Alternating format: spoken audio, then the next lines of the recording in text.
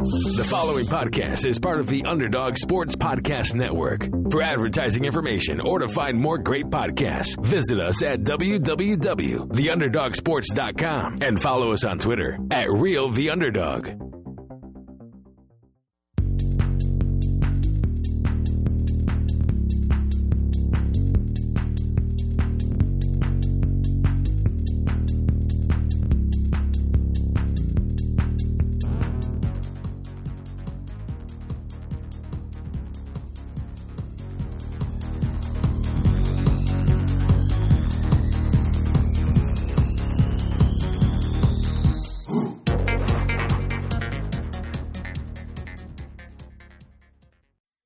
You are now in the Underdog Sports Fantasy Hour. I am Josh Dunn, joined as always by Anshu Khanna. Anshu, it is week 9 of the NFL season.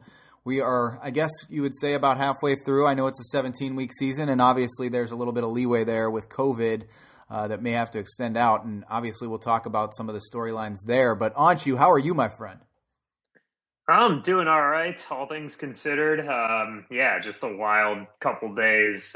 Not a great weekend for the Packers, but we'll see. We'll see how that goes. I know your Bengals sprung the big upset maybe the upset of the weekend. It was quite the game against your brother's Titans.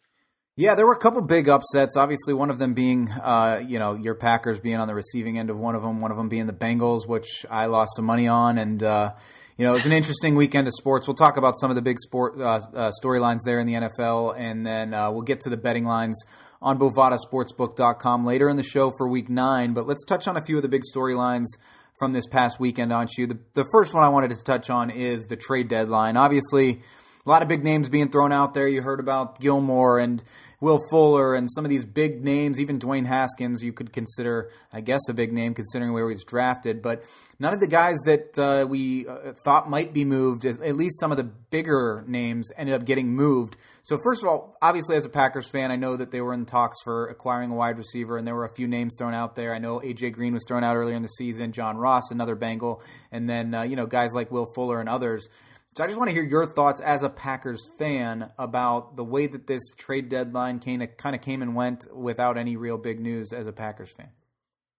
I mean, just more of the same. You and I were texting about it. I felt your empathy, I think. And it's tough, because like any other sport, but especially this one, it's just you've got this spot where you've got one of the best quarterbacks ever playing at the peak of his powers, you've already insulted him on draft night by trading up for his heir apparent that nobody really thought, there's, let's say polarizing is the best way to put it. And, you've got this chance to sort of reconcile that. I mean, they don't draft a receiver in the second round. They don't draft one in the third round.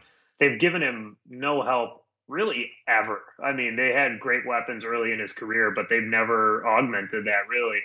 And, it's very, very frustrating. I know that, it sounds like Fuller would have cost a second rounder, according to The Athletic. I mean, obviously that's a non-starter, but you don't have to trade for Will Fuller. You can go somewhere else with it. And, there were other players on that very team that they could have acquired. And I know that there are financial, situations to consider, but it's very difficult for me to wrap my head around the fact that they couldn't have found someone that could help them for the second half of the season and maybe next year with Aaron Rodgers at his current status. Yeah, and like you said, it's not just about the trade deadline. It's about free agency where they miss out on guys like Allen Robinson and Robbie Anderson and the draft where you mentioned, taking Love instead of a number of guys that they could have taken at the receiver position. I mean, you're seeing a lot of those guys with success here early on. I mean, guys like Jalen Reagor and CeeDee Lamb, Ayuk. A lot of these wide receivers, that are having success that were taken higher in the draft. Whereas, obviously, you think of some of the misses like, John Ross taking the pick before Patrick Mahomes, for example. But we've seen some success with taking receivers here in the recent couple of drafts. So, it's tough watching from afar as somebody who, obviously, wants you to see your team succeed when mine generally isn't. But, I feel like they do need that other weapon. Obviously, they've been without Aaron Jones, and we'll kind of talk about the storylines here leading up to Thursday Night Football as well. But any other trades? There were a few moves. Quan Alexander's on the move, Desmond King, a couple other guys that end up getting traded. A lot of the value that was given up for them was lower 5th, 6th, 7th round picks. It seems like teams are coveting those draft picks, especially the higher up round draft picks, quite a bit more here at the trade deadline than maybe I think teams thought that they could get. You saw Gilmore, the asking price was a first round pick and an additional player, a young player. And, I know that the asking price for Haskins was far too much. And it seems like guys would rather just kind of let the contracts of the players that they have, or teams rather, let the contracts of the players they have kind of expire and let them test free agency themselves rather than giving up some type of compensation for it. But any of those deals kind of stand out to you? I mean, Dunlap to me is just like the kind of addition the Packers never make. And I'm using the Packers not because I'm a huge homer, which I am, but it's a kind of decisive move that you make to get a little better. And obviously, you just have that chance. And I get, look, we have no idea what the salary cap's going to look like next year. We have no idea what the ramifications of COVID and not having fans at games will have on next year's, free agency and what the spending is going to be. And really those rookie draft contracts are going to be worth their weight in gold. Like we've seen in the NBA for so long, if you can maximize, the ability of some of these players on that cheap deal early so that you can pay the good players more, it gives you so much more flexibility in free agency. And, and you see that manifesting itself at this trade deadline. But that being said, the biggest add to me is clearly Antonio Brown. I mean, I know it's not a trade, but if you look at the landscape of the league, it just feels like Brown is going to end up being that guy that can change the whole race. Not unlike maybe Emmanuel Sanders was last year for the Niners. And so, if you're looking for a game changer, it feels like that might be the only one really when you look at the whole league. Yeah, and obviously Antonio Brown was a piece, that New England tried to add, and then he had some additional issues off the field, and that situation just completely spirals out of control again after obviously it doing that in Oakland, which kind of leads me to my next point from this past weekend that I wanted to touch on, and that's New England, Anshu, and that's it seems like they've been in a lot of games this year. They sit at 2-5 right now. They're clearly not the New England Patriots that we've seen build the dynasty. And, Bill Belichick, he's making excuses, call it what you will, but that's essentially what he's doing, and saying we went out and, spent money to stay relevant and go to 4 Super Bowls and 5 AFC championships over the last 5 years. And he's right.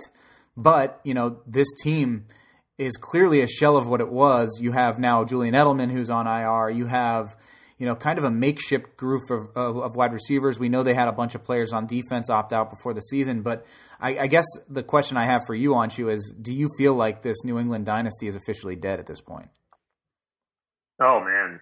I mean, from what it was, absolutely. When Tom Brady walks out that door, the dynasty, I guess, changes. And, they look very unlikely to make the playoffs, obviously, at this point. And, it's also the way they've done it. It does feel like excuses. That's the reality. I completely agree with you. That is very un-Belichickian, and to me, it's a clear sign that he's basically waving the white flag. I think that deactivating Stephon Gilmore in the hopes that you might get a trade partner for him is a clear sign of that as well. But you look at their losses. You can understand losing at Seattle and at Kansas City, but losing to the Broncos at home.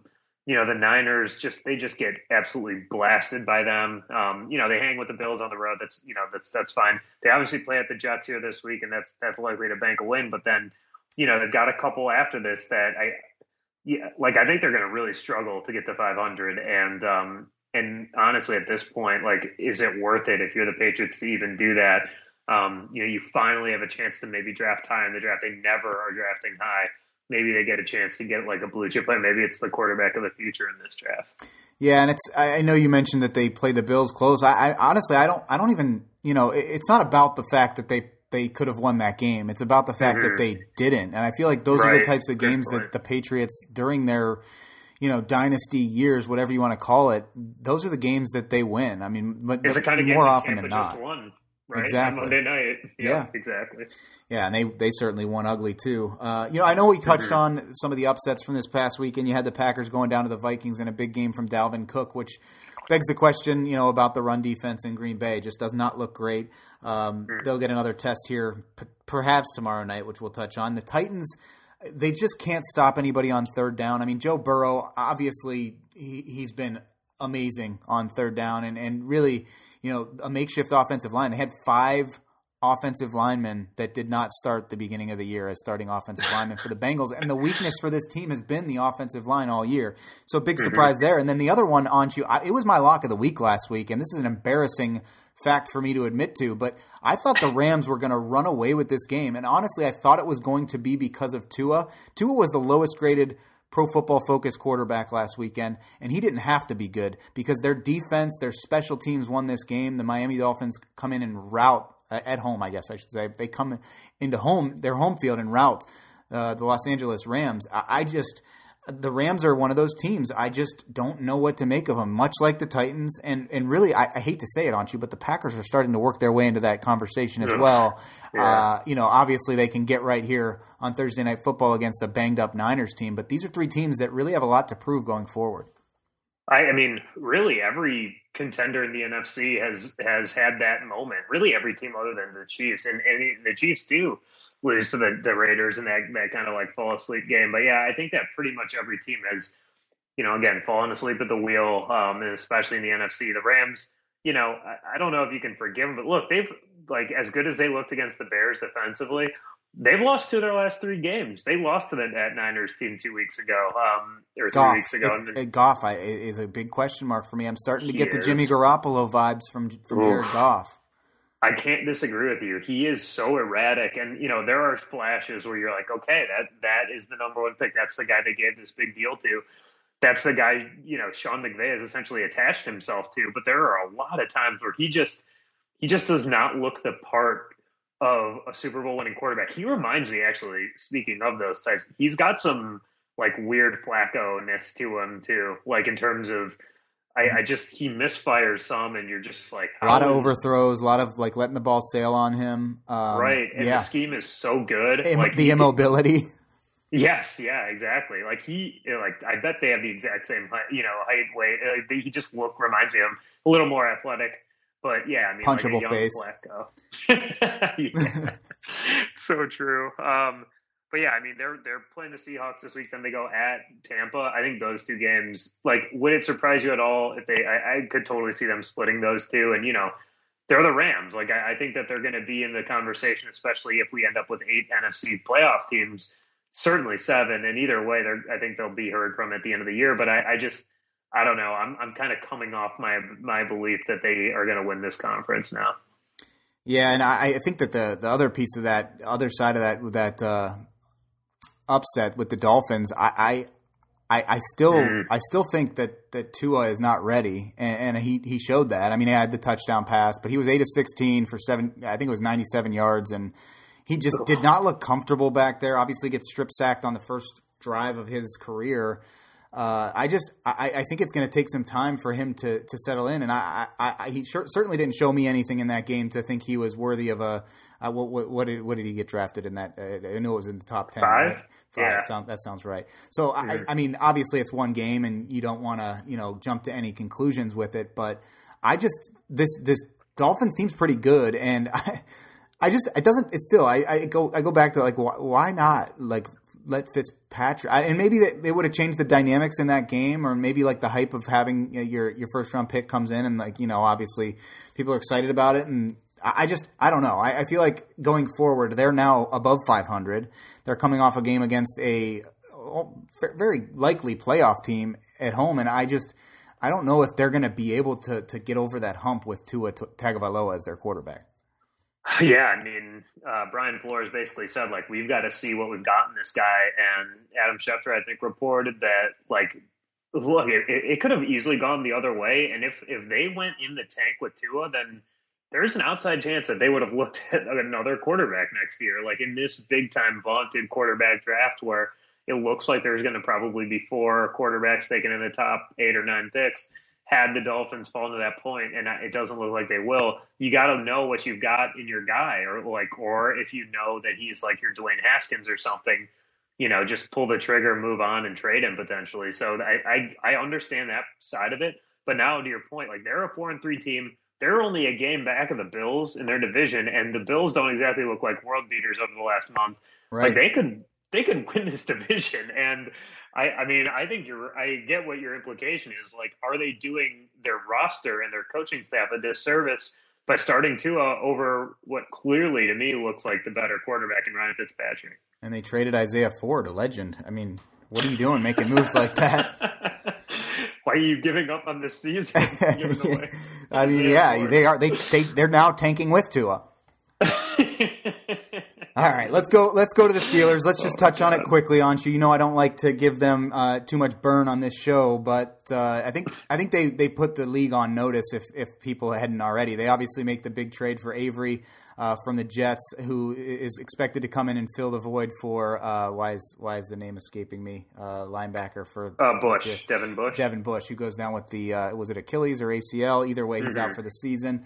You know, that's obviously a big move, but even without him, this defense has looked phenomenal. They stop Lamar Jackson on multiple attempts in their territory, and they seal it at the end of the game on a pass that really had a chance. But I just, for the Ravens, for me, I feel like they just don't have weapons. Obviously, they signed Des Bryant after missing out on Antonio Brown, and I don't expect that to move the needle at all for this team. They don't seem to throw the ball to the weapons that they do have. A la Mark Andrews has been very quiet these last couple games. And obviously the running back room, I just don't get why they continue to use Gus Edwards as much as they do when Josh Dobbins is probably the running back of the future there. I just don't know if I'm a believer in this Baltimore team. Obviously they have a great defense, but and they did play and have a chance to win this game. So obviously they're still in the hunt, but I don't know. I feel like the Steelers are in a class above the Ravens at this point.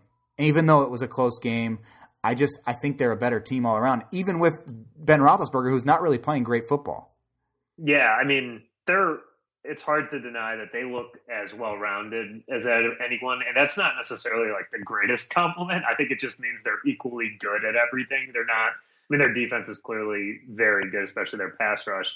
But look, next three games, you got the Cowboys, Bengals, and Jaguars. Like they're looking at that. They're going to be favored in all three of those games before they play the Ravens again. And then they have Washington. I mean, they could easily be 11-1. And I don't know about you, but I don't really see a path to the Steelers winning the AFC unless the Chiefs get bounced by somebody else. Like, I agree. Sure, maybe you get some home games and you have some fans, and you're able to steal one against a better team, but they, to me, just look like a good team that's sort of masquerading as a better team because of their record. Agreed, because of their schedule. Right, exactly. Yep. Yeah, but certainly in the AFC North, they're the class of the division right now, and it'll be interesting with the Bengals coming off a bye in that Steelers game. Yeah. I don't think the Bengals are at that level, and this could be a game where they get blown out. But they certainly, in beating the Titans and these last few weeks, they certainly look like a better suited opponent than they would have been, say, 3 or 4 weeks ago, for sure. Totally, I absolutely agree with that. I think the Bengals are going to give them problems because of the amount of receivers they use, and if there's an issue on that defense for the Steelers, I mean, sure, Avery Williamson, like you said, is going to come in and shore up some of any issues they might have had over the last week or two without Bush, but I think that they're going to have problems guarding the 4 deep that the Bengals go, especially with Alden Tate. Looks like that's your boy. I got to give you all the credit for that. He rounder. Absolutely awesome. I mean, all he does is make big Yep. plays over and over again. Like, he reaches for first downs. He makes unnatural plays look very easy and sort of like conventional for him. And I'm very impressed with him. So what I'm saying is, I don't know that the Steelers or any team in football can roll out like a 4th or 5th corner that can battle with someone like Tate. They won't have to when they get to the quarterback in 2 seconds against well, that's of course the problem. Yeah. One last point. I know you briefly touched on Brady's comeback win against the Giants on Monday night. Don't want to belabor that point. We'll talk more about the Bucs coming up. But did real quick, we had one question from a listener. As far as the Cowboys are concerned, this listener, Brad, is a Cowboys fan, and he wanted to know whether or not we think that the Cowboys should just go into full tank mode at this point. Obviously, they're dealing with the quarterback situation. Ben DiNucci was a disaster on Sunday Night Football. They're going to bench him. We don't know who the starter is going to be, Garrett Gilbert or Cooper Rush. Either way, probably going to be a disaster against Pittsburgh and really act as a sacrificial lamb. But, I mean, obviously they have weapons. This is a team that we expected to be somewhat relevant in the playoff race, and now they're still having a chance in a horrible division to win the division. But if you're the Cowboys, do you go into tank mode and hopefully, the Jets somehow get a couple wins here and have a chance at Trevor Lawrence next year? Or do you hope that Dak comes back healthy, maybe franchise tag him, and then kind of see how things go next year at a more full strength and try to build the offensive line and the defense? I mean, I think that it's tough because they're only a game and a half back, I believe, in their division. But you look at their schedule, they've had some cupcakes and they haven't been able to make do with that. And so, Steelers at Vikings, they get Washington, then at Ravens, at Bengals, Niners, Eagles, at Giants. I mean, there are not a lot of wins on that schedule with, definitely with Cooper Rush or Garrett Gilbert at the helm. So I'm not feeling good about it. It sucks, for Mike McCarthy. He's probably going to try to win all those games because he is a first-year coach, and they do have a bunch of weapons. But I got to think that they go into the tank. I don't know that they'll get to Trevor Lawrence. I highly doubt it. There are too many wins on the schedule to get there. But, at least you can go ahead and, hold that pick for ransom. I would be shocked if they get away from Dak at this point. I think that they're just locked into him, especially with how bad they've looked without him. But at least you can trade that pick and get other pieces to surround Dak with, especially on that defense, which looks horrendous right now.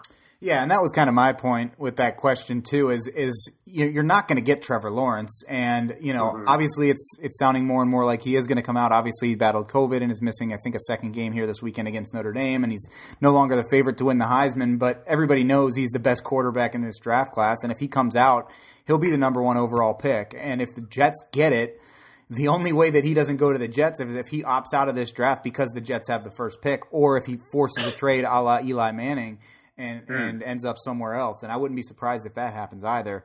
That's the only thing with this draft is the Jets are going to be the worst team in the NFL. I mean, I don't see a path to them winning a game, let alone multiple. And the Cowboys obviously are already out in front of that. So I don't see it. I don't see them getting him. So, I also I know you and I have had these conversations before. I hate tanking, period. I think it's BS. I think when, teams like the Jaguars, for example, obviously Minshew's legitimately hurt right now and, they want to roll out their 6th-round rookie in Jake Luton, but they're obviously trying to, pin the blame on the quarterback position right now. And then they're going to try to just kind of kick the can down the road and tank as much as they possibly can so that they're in a position to draft a quarterback in this draft. And I just kind of think I think it's BS. I know teams do it all the time, but I absolutely hate that mentality. And honestly, as bad as the Bengals were last year, I truly don't believe they were tanking. I just think they lost a lot of close football games. Yeah, I think in football it's really hard to tank because it's how do you just not try to tackle? I think that it's really hard to do once you're on the field, but I think that the front you do your best to do it with personnel. I exactly. think that's what teams do. That's exactly, and that's what you're saying with the Jags. You ice your good players. AJ Green not playing half the season for whatever the reason was, or I'm sorry, the whole season for whatever the reason was. I think is that's all sort of somewhat related. There's no way to deny that, and I understand the perspective for sure, and it's way too early in the season if you're the Cowboys to tank. They're just too good. And in terms of talent outside of their quarterback position. But when you look down the line and like you said, if you're thinking about personnel and which players to use versus not, late in the season, maybe Zeke gets a couple games off, that hamstring, you're already seeing it. He's questionable this week with a hamstring. Would it shock anyone if he ended up missing 3 or 4 games because they're just completely out of it just to preserve that huge deal that they've got with him and his health during that deal? I think that's the way that teams tank, unfortunately. And I understand your perspective on it for sure. But also, if I'm a fan of a team, I want to be in the best position to win when I have the next realistic chance to be in that position. Yeah, and I want to root for my team to win. Right. For sure. But I know. I get it. We've just always seen it slightly differently, but I get it. You want the best draft pick if you're not going to be playing when it matters. But imagine if the Bengals randomly won 3 games just, for whatever reason, and they didn't get Joe Burrow because of it. How pissed would you be right now if you didn't have Burrow and you had some other, idiot like getting his ass killed. I wouldn't be mad because like you win the games that you win and you end up drafting where you draft. Obviously, I was excited to be in the position that they haven't been in forever to take the number one overall pick and to have somebody like that there. That's kind of, seems like a no-brainer. Like, obviously you want to be in that position every so often because it can change your franchise. But if they had won 4 games and, let's say the Dolphins were the number one overall pick and they drafted Burrow and, let's say the Bengals ended up drafting, Herbert, for example, at 7 or whatever, even if they don't draft a quarterback and they, I would have been fine. I don't root for my team to be the worst record in the league, regardless of where they're at. But I get You're the Herm why. Edwards of podcasting. You play to win the game. There you go. But I get that maybe a contrarian view to what most fans think. But look at the Browns. They've been tanking for 25 years, and how many quarterbacks have they wasted first round picks on that didn't pan out? Like it doesn't always work out. Guarantee. For sure. Exactly. For sure. All right, let's move on to Week 9, aren't you? I know you're very anxious to talk about the way that this first game is going to start, but obviously we talked a little bit about it in the lead-up. There's a lot going on here. I mean, this line opened up at 4. Bovada's got the Packers as road favorites at 7.5. Honestly, with Brandon Ayuk coming out today with the COVID positive test, and obviously a few of the guys in the receiver room not going to be able to play now, they already are banged up at running back. Tevin Coleman was ruled out. They lost Jimmy G for the next 6 to 8 weeks. They lost Kittle for the next 8 weeks. It sounds like he could be out for the season. I mean, how does it get any worse for the Niners? Now you're playing Green Bay at home, and Green Bay's got a COVID-19 situation with A.J. Dillon, who also has a close contact in Jamal Williams. Now they're looking to potentially the practice squad and Dexter Williams to be able to fill the void there with Tyler Ervin and him. And we still don't know if Aaron Jones is going to play or if this game's going to be played tomorrow. But as of about an hour ago, as we're recording here on Wednesday night, Adam Schefter said it's still a go. So I don't know, 48.5, that over-under seems a little low for these two types of teams if they were at full strength, but obviously they're very much not. You're right. Well, I mean, the Packers aren't in a bad spot, really. Like, their running back room is big, but, it's other than that, I mean, they've got Adams, which is a huge part of this. They got Rodgers and, they got Zadarius Smith, so and Kenny Clark. They should be okay. I mean, they should win this game by 2 touchdowns. Like, the only reason it's not is because of the guy coaching for San Francisco. That's literally all there is to it in my mind. And there's a lot to be said about that. And Robert Saleh's defense has held up at times during this year for sure. I mean, we talked about them just blowing the doors off of the Patriots. This is the Packers like white whale, and I don't really care who's on the field for them. They need to win this game for their own sanity, for the reasons you said earlier. I mean, they're kind of looking fraudulent at times, especially having lost 2 of the last 3 and losing to the Vikings like that. Their defense needs to step up against this team of backups, and I suspect they will, but I don't know, man. I just, I'm seeing ghosts like Darnold. Like, I worry about them covering 7 on the road at San Francisco, no matter who is playing for them.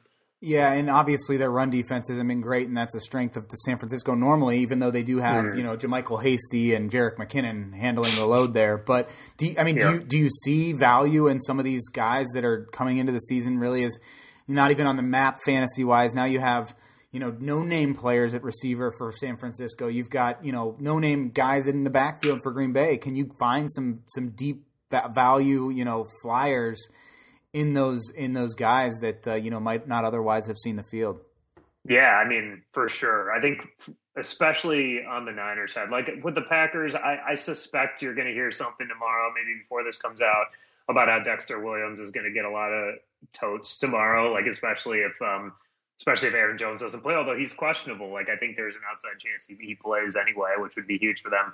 The game counts the same in the record, so they need this for NFC records and tiebreakers and that sort of thing. But on the Niners side specifically, I look at JaMychal Hasty, of course, is a name you're probably starting if you've got him, but Jordan Reed, I mean, like, who is he officially coming back? Is that not officially? Okay. But he practiced today, and then Ross Dwelley is another guy. I mean, I bet they use both those dudes. I think Trent Taylor is a name that might end up getting some catches. I know, that's crazy. It's insane. The Niners have 0 players who touched the ball in that playoff game against the Packers last year active already. Like, we're a day out. Is they the same center? Oh, yeah. Yeah. I guess no players that advanced the ball. I don't know about center. That's a good question. But, yeah, they're just screwed. And Trent Williams is out, like their left tackle. I mean, I have no idea. But, yeah, Hasty, Dwelly. If Reed is playing, he for sure is a guy to look at. And, we know Mullins is going to throw a little bit. So I would look at anyone that's active for them because my hunch is that they're going to be able to get a little bit of production against this Packers defense. If you're feeling frisky, go for it. I don't know. Even though the Packers defense isn't great, I mean, I am starting Hasty. I do think they'll be able to run the ball effectively for the most part. But Nick Mullins has been Jekyll and Hyde when he's had opportunities. I mean, obviously when he comes into the game late, he's had a few, games where he's looked good. And then when he started games when Garoppolo was out, I mean, he may have seen ghosts the way he was playing in that one night game that we watched. But it's going to be interesting. If this game does go on as planned, it's going to be interesting because you're going to have a lot of guys that they're going to put their name on the screen and you're going to wonder, why have I never heard that name? Because no one has. So, but either way. By the way, just macro-wise, Niners are dead, right? Oh, 100%. The only reason I didn't talk about this in the onset of the show, Anshu, is because I wanted to make sure we made that point talking about this game and your Packers. Unless they pull off some kind of a crazy upset here on Thursday night, and I just don't see a path to that happening. The Niners they are so dead. They are roadkill at this point in the season if they lose this game. If they lose, talk about tanking. And I wouldn't be surprised, Anshu, if we see C.J. Beathard in this game at some point. Mm-hmm. I agree. Because it could be ugly enough that they, I wouldn't be surprised if Green Bay turns over Mullins twice and then they go to Beathard and they could just be the bounce back and forth game for the Niners for the rest of the season. Ugh. Oh, my God. Can you imagine being a Niners fan? Thank God I don't know any. Next 4 games for the Niners, by the way. Packers, at Saints, at Rams, Bills. And they're going to be without Kittle. They're going to be without Garoppolo for all those. Without Bosa, obviously. So is it time to move on from Jimmy before we move on? I think gotta be right. So, I mean, I think they'll look very hard at quarterbacks in this draft. Agreed. All right, let's move on. Let's talk Baltimore against the former Baltimore Colts. I guess Baltimore used to be the Colts, right? So Indianapolis Colts right. Against the Baltimore Ravens. I think I butchered that, but Baltimore move Baltimore was the Browns. Right. They were the Browns, but the Indianapolis Colts were formerly the Baltimore Colts. Yeah. And moved to Indianapolis. Okay, I got it right. Yeah, wow, that was a roundabout way of just sounding like an idiot. The Baltimore Ravens, though, are back in Indianapolis to play the Colts. They're 2-point favorites on the road. I mean, Anshu, this is a game against a good defense in Indianapolis that Lamar Jackson has to show shades of the MVP season that we saw a year ago. And, a 47-point over-under here on Bovada, I don't know. The Ravens have to show me in this game. And the line suggests that it's really close, obviously. They have to show me in this game with, Indianapolis is banged up. Jordan Wilkins, Jonathan Taylor are both questionable in this game. Phillip Rivers has been very inconsistent. Baltimore has to come out and they have to win this game in a big way.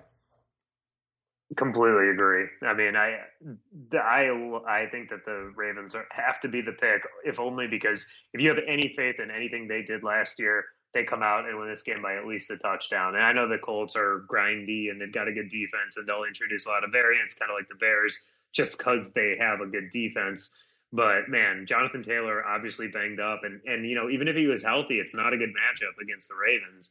So, I mean, I just don't know where the points come for the Colts. And, Hilton's good. Done too, right? He went down last week and is going to miss time. You're right. They truly anyway. Don't. He did, but they don't have weapons right now. Yeah. I mean, there's a game. The Ravens, honestly, if they're like a true contender, they probably win this by multiple touchdowns. But at least, yeah. The fact that the line's 2.5 is, I think it shows that Vegas doesn't buy 2 on Bovada. 2. Oh wow, yeah. I mean, I can't blame them. I don't think that it would be. I would bet them at over 3, but I'll take them at under that number. Agreed. All right, let's go to Carolina versus Kansas City. The Panthers' big road dogs, 10.5 to be exact on Bovada. Big point number here, 52.5. We're going to see Christian McCaffrey back at practice this week for the first time, meaning he should play. I know that makes one Christian McCaffrey owner very excited in fantasy, but we should see fireworks here. You have a good matchup for Kansas City's running backs too, and I expected a lot more against the Jets, but they were throwing the ball all over the yard. Le'Veon Bell didn't get a ton of looks, and neither did Clyde Edwards-Helaire. Do you feel like this backfield has lost value fantasy-wise as we look forward, or do you think it's just really game script? Because I would have thought that in a blowout like that, the game script would have said, let's run the ball, but they just kept running up the score and then basically just put in the backups with 10 minutes left. Yeah, I think that was an anomaly. I expect both those guys to be pretty good. I think that the scariest thing, if you're an owner of either of them, and I know one person who is an owner of one of them at least, and I just, I think that the cannibalization of the two against each other it has to be a concern. I mean, it just has to be. And it goes both ways. Like, if you've got Edwards-Helaire, you're not excited about Bell getting the same amount of touches or that he looked so good 2 weeks ago, and, vice versa, of course. So I do think, like, this will be a good game. I'm expecting for both of them. And, it's just like, that was just, it was just the Mahomes show. We all see those games where the quarterback decides to call his own number a bunch, and you understand it, but I expect it to go the other way this week. And I've got big hopes for both those running backs this week. How much burn do you think McCaffrey will get? It's a great question. I think that having the 10 days off is really going to help him. I think that they waited till the right amount of time for him to come back, even though they probably wanted to push it a little. I'm expecting a classic McCaffrey game this week in terms of carries. It's not a great matchup for a running back, but they're going to be throwing the ball quite a bit, and I think from a fantasy perspective, he'll get enough touches to definitely make it worth your while again. All right, let's go to Tennessee, where the Titans will try to rebound against the Bears, who are also trying to rebound. I mean, those were both two tough losses for these two teams. Obviously, the Bears lose the overtime tilt to the Saints, and the Titans coming off the loss to the Bengals. Titans are home favorites, 6 points here on Bovada. Again, two teams that need to show me something, and honestly, I kind of feel like both of them are frauds. Oh, wow. I'm still buying the Titans a little bit. I definitely agree with one of those, but they cannot get off the field defensively on third down. I know they released Vic Beasley, they released Jonathan Joseph both this week. Obviously, they trade for Desmond King. Those are big moves. Obviously, they're making a statement there. We need to shore up the defense. We need to get off the field on third down and give our offense a chance to win games. But even Tannehill in that Bengals game against a pretty bad secondary made a few big mistakes that he shouldn't be making. They had chances. They should have really been in a position to win that game, and they just weren't. Yeah, I think that part of that is like getting up for a game, but you have to. I mean, they're even right now with the Colts, and nobody else in that horrible division is even close. And every game matters in a big way for them, especially ahead of that Colts game next week. So they can't be caught looking ahead of this Bears team, because again, the Bears defense is good enough to make it like a weird game like they do every week. And I could see the Titans losing it. I just think that they'll get back on track. I think they're the first 4 or 5 weeks of this season solidified in my mind the type of team they are, but your point's well taken. I mean, their pass rush, like if you can't get home against that Bengals offensive line, especially one that's all backups, like who are you going to do it against? I know the Bears aren't like a great offensive line either, but they'll do a better job than the Bengals line would have. That being said, the Bengals can toss the ball around the field. You know that better than anyone, and the Bears definitively cannot. So I just think that the Titans will be able to outscore them in this one. Yeah, I do think the Titans win. I don't necessarily love them to cover, though. 6 points is a lot. I think the Bears are notorious for keeping games close. I actually kind of like the Bears at +6, but I do like the Titans to win outright. So this is one of those wonky games. I think it's going to be close. I think it's going to be ugly, but I think ultimately the Titans are the better team and they should win it. But yeah, I kind of like that. I think 6 points is a lot. I think it's kind of come down to probably a missed field goal by the Bears, or well, I guess Gostkowski's not exactly guaranteed to hit a field goal either. Yeah, it could be a tie. All right, let's move on to Atlanta. They are home favorites against Denver, coming off of the big comeback win against the Chargers. Is Denver? I'd like to hear your thoughts on Drew Lock. I mean, obviously Atlanta the only thing I would say about Atlanta, obviously they had the win last week against the Panthers on Thursday night, is they are potentially going to be without Calvin Ridley, which obviously Julio Jones did a lot as far as getting the ball thrown his way in the Thursday night game, but also Todd Gurley appears to be losing favor. And I don't know that it's 100% obvious, but he's lost touches to Brian Hill, and he's made some really bonehead plays, obviously thinking back to the touchdown where he accidentally scores against the Lions. He ran out of bounds at the end of the game against Carolina when he should have just fallen down inbounds to run the clock out. I feel like he's going to continue to lose touches, and he's been getting so much burn on this Atlanta team where he's aging, and obviously a lot of miles on those tires. For sure. I mean, you can tell that he is fatigued, and like we talked about with Zeke and with teams that maybe aren't super in the conversation, while the Falcons do have a chance to rack up some wins here and get back in the conversation, like there's a guy who I would be considering icing here down the stretch, and not just because you want to protect him, just because he doesn't look like he's got any juice, like especially when you compare him to Hill. And it's weird because I kind of see that with Zeke and Tony Pollard too, which we can get to in a minute. But the Falcons are a weird team, and it starts with that backfield, because I think that they'd like to be a running team to start, but it's just not happening for them at all. Even as like a change of pace, it's just they've kind of like fallen backwards into some fantasy production out of Gurley. But if you watch these games, there's no way you can feel confident about that guy as even as an RB2 right now.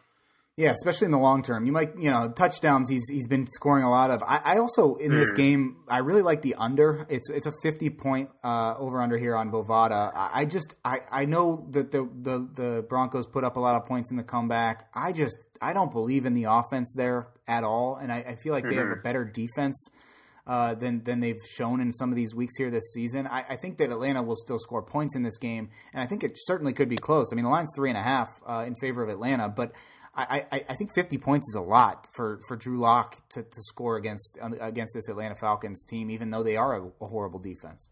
I agree. I mean, he just doesn't, like Cortland Sutton playing different story, but they've got Hamler and Judy, and then you've got the two running backs obviously and Fant, but they're not.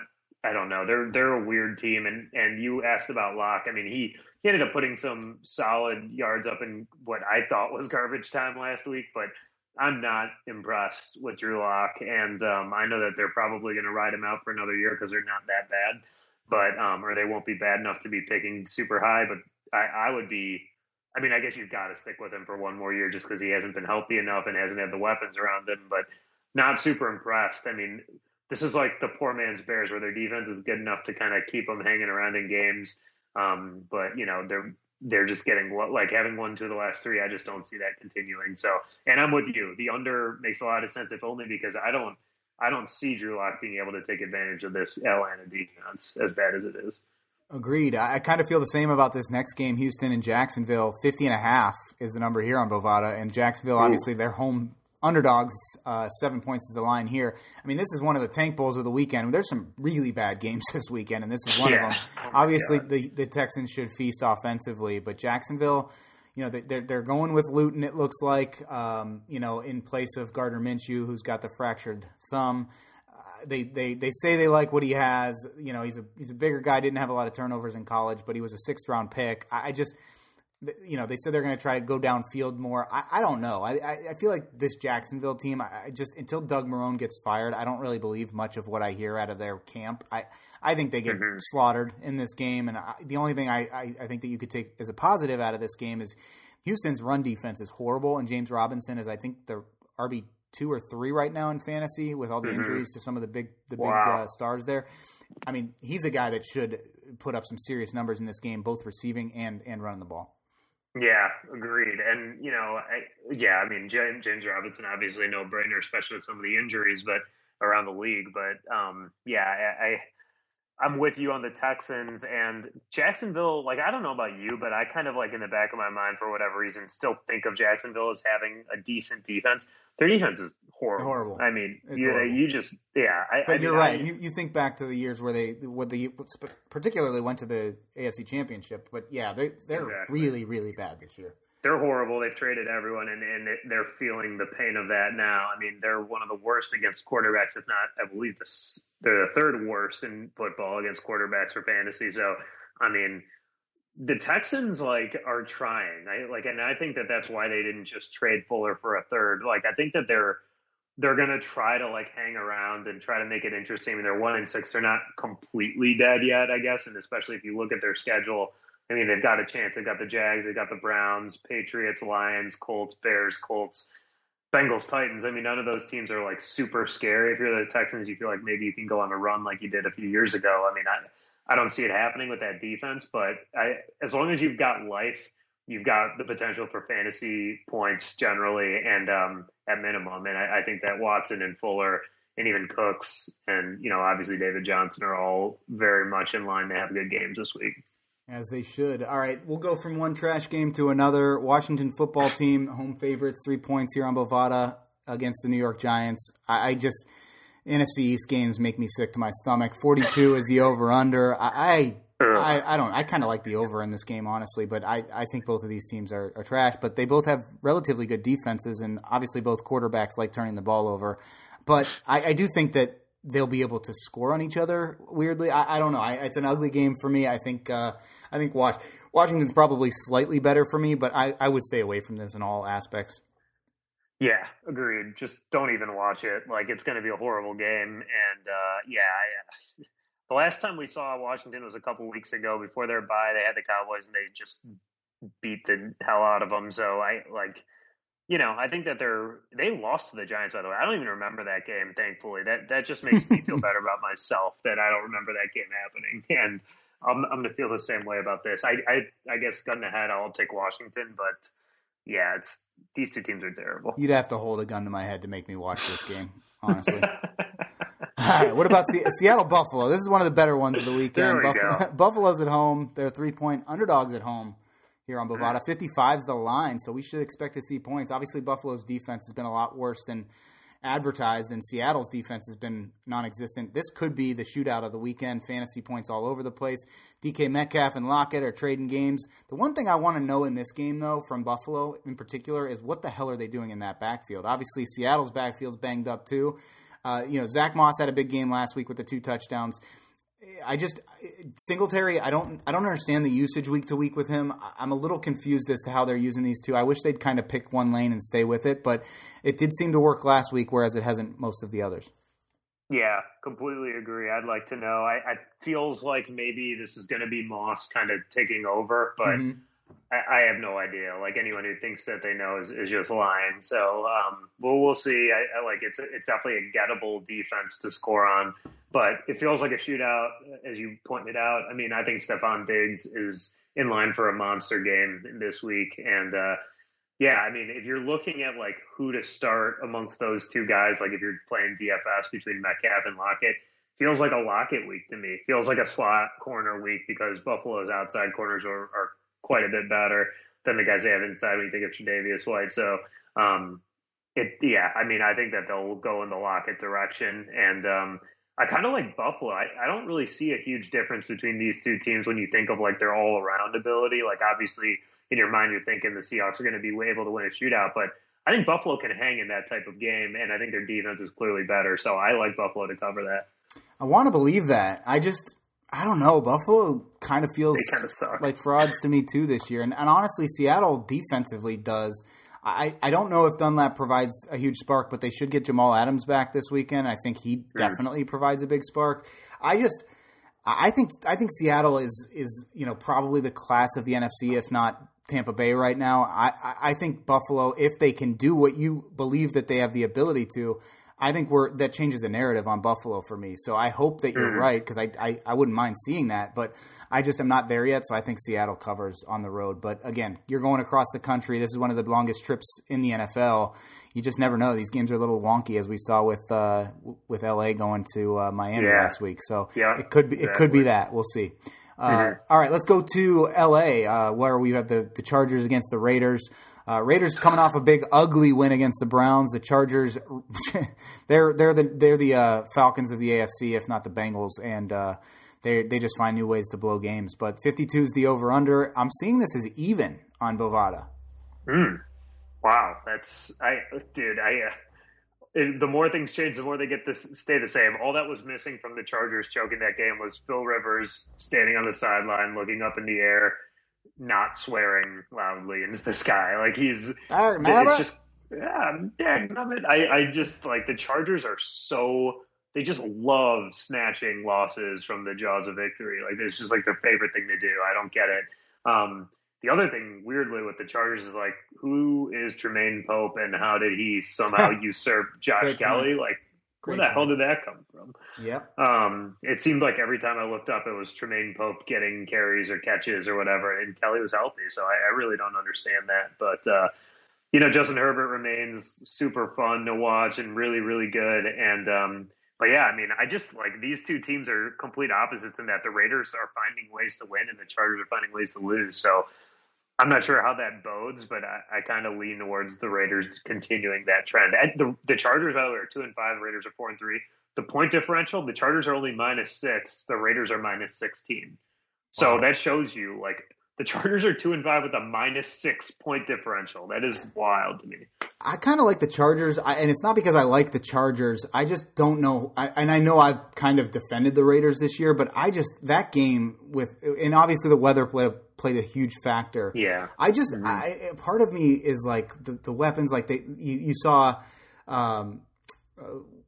what's the receiver's name for them that played for the Eagles? Why can't I think of his name right now? Nelson Aguilar. Aguilar was like their number one for 2-3 weeks straight, and then he comes in this game and has a goose egg. I mean, he was one of the biggest waiver wire pickups of the week, and then he comes and lays a goose egg, and it's not classic Aguilar. Yeah, that is. But it's not like the Raiders have all these other weapons that they're throwing to, and obviously, again, the weather played a factor.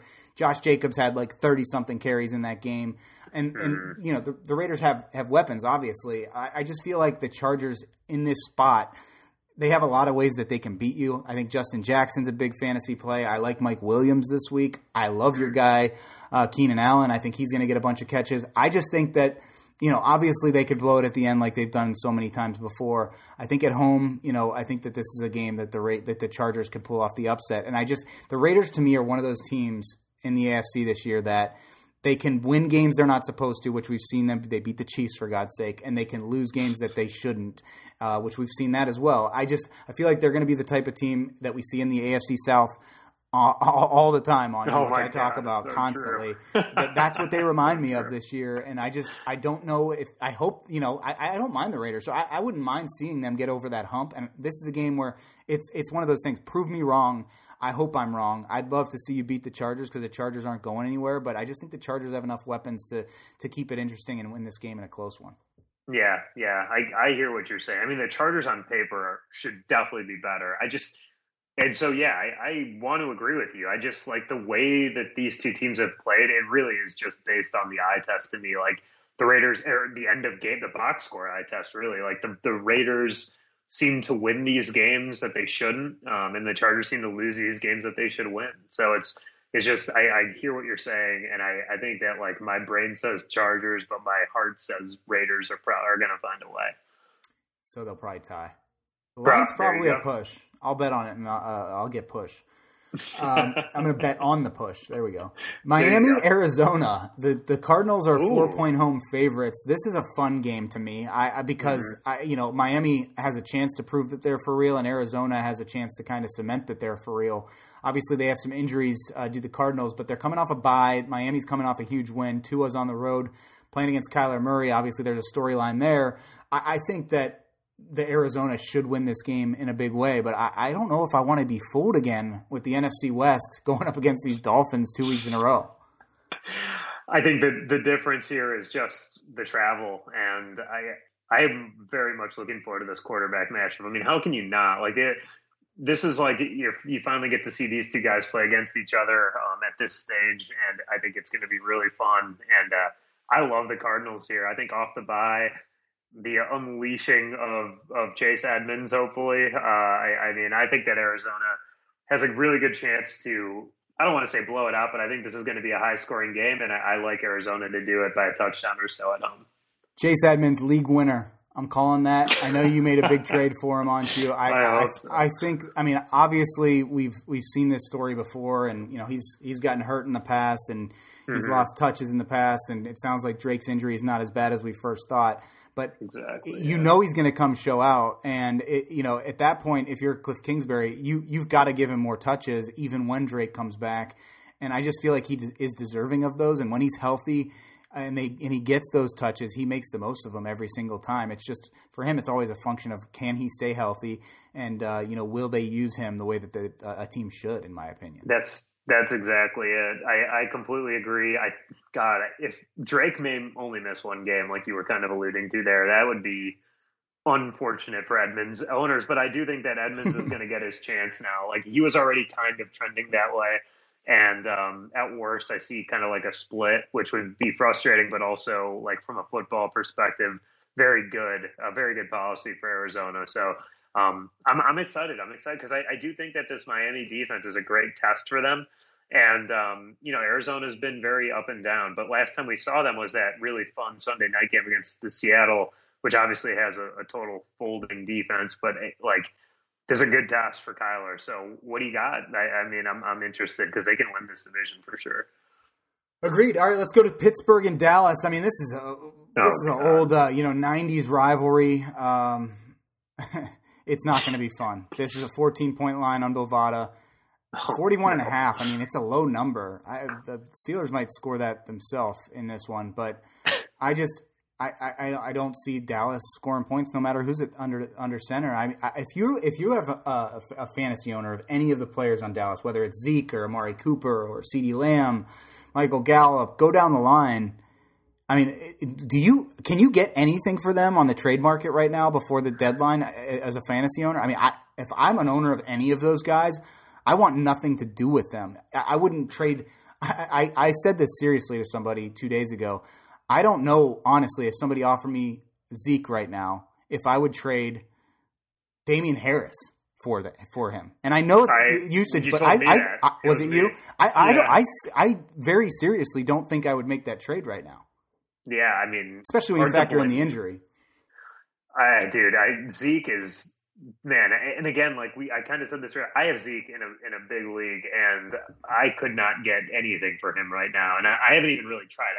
I've said, what do you think of Zeke? And the response has generally been, I'm not touching any Cowboys. Like that exact line was said to me verbatim. So you're not the only one to have that view, and I can't blame anyone for not wanting him right now. So my general strategy in that situation is to buy low, but they are so bad. We have no idea. I can't imagine Garrett Gilbert's going to look even any better than Ben DiNucci, and Ben DiNucci didn't look good, obviously. They're a complete mess, and how can you bench them, though? You can't bench Zeke or Amari, probably. You just got to kind of roll with them, and it sucks because you're just stuck taking 3 to 5 points out of key spots from those guys.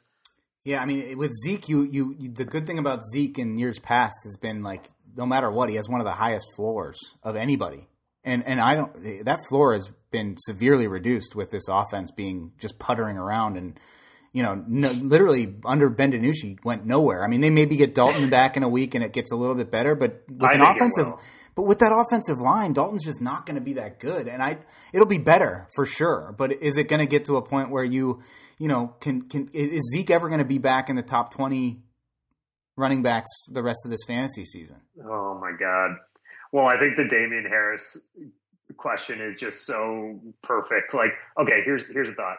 If you have no, because he's out, man, there's no, I'm just trying to think of a guy who you would, Harris is probably right around 20 to 25, right? Rest of the season. And I think that if you're in a spot. Would you rather have David Montgomery or Zeke? I think I'd rather have Montgomery just because of the usage and the fact that they're in close games where the Cowboys probably won't be. Yeah, they're competitive, and I think that like I said earlier, I truly would worry and am worried about the Cowboys icing Zeke if they're at the point where they're 3-10 or 4-12, 4-10, 4-6. 4-8, whatever. They're in a spot where they can't really make the playoffs. Why run Zeke into the ground at that point, especially if he's got all these injuries. And honestly, he's just not been very good. Like from a football perspective, all the fumbles basically choked away that game a couple weeks ago on Monday, right? And then, it's just tough because I think Pollard's given them a lot more juice, and I would be interested to see if they want to see, what they've gotten him. Wow, it's amazing how far they've fallen. All right, Crazy. we've got a couple night games here, but before we've got the Sunday night game, New Orleans and Tampa Bay on you. I mean, obviously one of the games of the week. You think about Tom Brady and Drew Brees going back and forth with the touchdown record. It should be a fun game. Tampa Bay is going to have Antonio Brown for the first time. They're 4.5-point favorites. They might have Godwin back as well. Mm-hmm. The one thing here that's interesting is the shift in power in the backfield. Ronald Jones had his first fumble and like 100 and something touches on a reception the other night. And after that, he lost touches left and right to Fournette. Do you think there's a changing of the guard there? And what does that do? Because obviously Ronald Jones has been an effective fantasy player for a lot of people. That's got to have a huge impact going forward if they start to feed more carries toward Fournette. Yeah, if I'm a Ronald Jones owner, I'm seeing what I can get out there. If there's anyone who thinks that he's still like their top two, first and second round back, and that, as Bruce Arians put it, Leonard Fournette is their quote unquote nickel back. Like, I would consider getting whatever I could for Ronald Jones, because this feels like it's trending towards Leonard Fournette, and especially in a game that they're going to want real bad, because they have a chance to like put a lot of distance between themselves and the Saints in terms of like tiebreaker. It's basically a 2-game swap if they're able to do this, and I fully expect the Buccaneers to do that. But yeah, I'm concerned if I'm a Ronald Jones owner for sure. It feels like, I don't know about you, but like Leonard Fournette looks spry. Like, he had a quick first step for sure. Yeah, he looks a lot better. It kind of like David Johnson looked week one. Like he looks a lot better than he did last year. I don't know if that's going to be like a one-off or what, but and maybe part of that is just using Ronald Jones and kind of using Fournette sparingly. But I don't think Jones disappears. It just feels like even when you want the game script, like basically in a passing game script, Fournette's still going to be in the game as their pass catching guy. So not a lot of avenues to Ronald Jones being like a big difference maker, I think. Yeah. What about New Orleans? I mean, obviously, Drew Brees looks like he's maybe taken a bit of a step back or a step down, I should say. Michael Thomas, do they get him back in this game? Do they not? There's some serious storylines here to keep an eye on as we look into this game. But how do you see it shaking out? How do you see Drew Brees performing against this Tampa Bay defense? Oh, yeah, I think it totally depends on if Thomas plays. And also, I think Emmanuel Sanders is ready to come back from COVID, he practiced today for the first time, yep. So you get both those guys back. Maybe you start looking a little bit more like you did. I don't know. I've got a weird feeling that Tampa is just going to dominate this game. Like, I kind of feel like they were just totally looking ahead of the Giants. But, if they play anywhere near what they played like against the Giants on Monday night, they're going to get rolled. So just really excited for it. But yeah, I lean pretty heavily towards the Bucs in this game. Antonio Brown, I know you talked about it a little bit early on. Do you think he gets a lot of snaps in this one? How much burn do you think that they give him in their first game in the Bucs uniform? I don't know why, but I see somehow like he comes out in the first drive and gets like 3 or 4 targets right away, and then gets a bit of a breather for a while, and then comes back maybe in the second half. Like it strikes me as I think that's exactly what they did with him with New England, actually, off the top of my head. But yeah. I see them ramping him up big time. And yeah, like you mentioned Godwin, it seems like Godwin's going to play. Like he's already practicing again. So, maybe that's like a thing where they switch off like with their slot guy. But, man, like the weapons for Brady as they get all healthy now it's absurd. Yeah. I mean, this has become, which it's crazy because we were talking about Brady and, maybe being a little bit washed up. And I still see that from time to time, but for sure, it's like an embarrassment of riches now that he has to work with. And,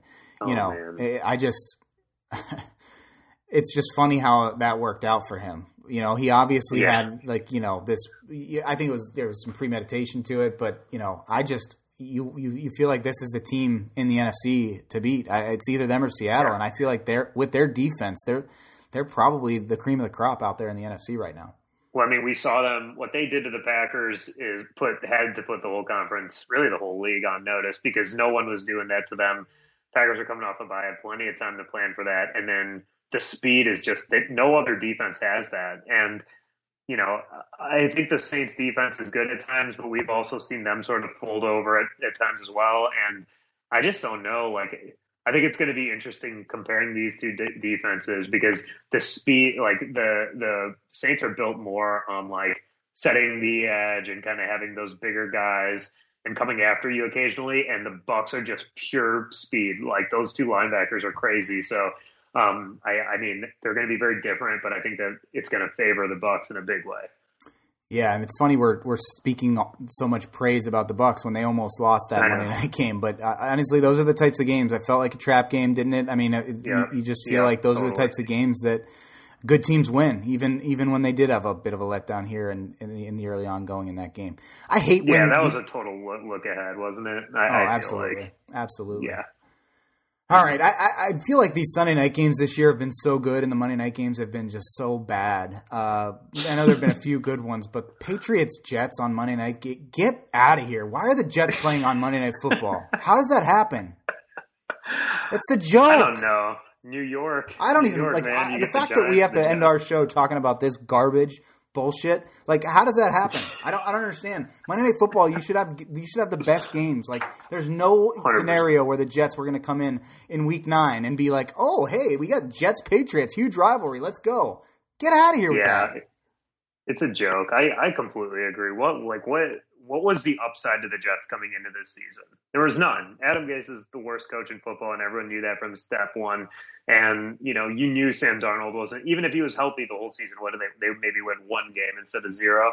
I mean, come on. I agree with you. It's a garbage game, and it doesn't help that the Patriots are also garbage this year. So they should have just buried this on the noon slate, and I think there was and there's still a chance for this, but there's a chance you get Packers-Niners on Monday night still, I think, and that would let's hope help relieve having to watch this trash game. Please give me that. Yeah, I don't want to watch this game. I know, obviously there's some people starting Cam Newton this weekend. He should have a nice game. I think the run script should work out well for Damien Harris to see a little bit more of what you can get out of him. He's got 200-yard games now under his belt in just a few weeks since he's come off the IR. So that could be a big day for him. But nonetheless, over-unders at 42 on Bovada. I think the Patriots cover big time in this one. The Jets, they're just so bad. It's so embarrassing that they've traded away and released the good players that they did have. Darnold's banged up. They said they're going to try to see if he can go with the shoulder, but we might see Joe Flacco in this game. Just get out of here with this on Monday night. I hope no fantasy managers games come down to this game and you have to sit through 3.5 hours of this nonsense. I probably will, but the Jets might legitimately, we live in a very, what have you done for me lately? This is the best, or this is whatever. The Jets might legitimately be the worst team I've ever seen in football. Yeah, from start to finish of the season. They're going to bookend the season as the worst team for every single week, which that rarely happens. And even last week when it kind of looked like they might cover, they then still get absolutely destroyed by the Chiefs 35-9. They're horrible. They're just a horrible embarrassment to the NFL. They should, I said this earlier in the season, I would be very concerned about their players totally mailing it in and ruining the season for somebody else. Late in the year, they play the Browns and the Rams and Seahawks. Are you going to tell me that those guys give 2 shits about actually showing up and being healthy and, not contracting COVID? I totally think that they'll be out and about and not caring about that sort of thing. And I don't know that they're going to be able to field.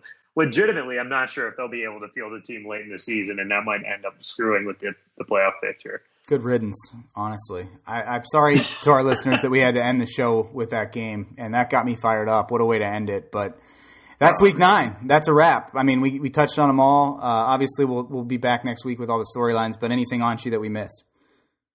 No, I agree. I apologize for having that sour taste in our mouth. Actually, ESPN should apologize because that's just how they end up with that game. Now they're fighting for the rights for Sunday Night Football. They're in a bidding war with, is it NBC that does Sunday Night Football? I believe so. So yeah. Big time bidding war. So buckle up. We're going to have, what's his name? Steve Levy and Steve Levy. By the way, their coverage of Monday Night, this Monday Night crew is the worst it's ever been. Wow. Worse than last year? Who do we have last year? Witten and Tessitore? No, that was 2 years ago. That was bad too. Yeah, that you're right. They've had. When's the last time we've had a good one? I guess, but this is bad. Levy says the corniest stuff. Oh God, I can't take him. But yeah, no, I don't mind Riddick though. I don't mind Riddick and Greasy. It's Levy who makes me kind of nauseous. But I digress. Yeah. Imagine hooking up. Yeah. Oh man. We'll leave that there. With that again. Wow. It's been a week. That's week 9. That's a wrap. Good luck to everybody this weekend in fantasy. We're, like I said, at that halfway point. You're starting to look toward the playoffs. Keep an eye on the waiver wire. COVID is putting a damper on this season when it comes to that, but it's given an opportunity to teams that might not have had a chance otherwise. For Anshu Khanna, I am Josh Dunn. Our time has come to an end on the Underdog Sports Fantasy Hour. We'll see you guys ahead of week 10.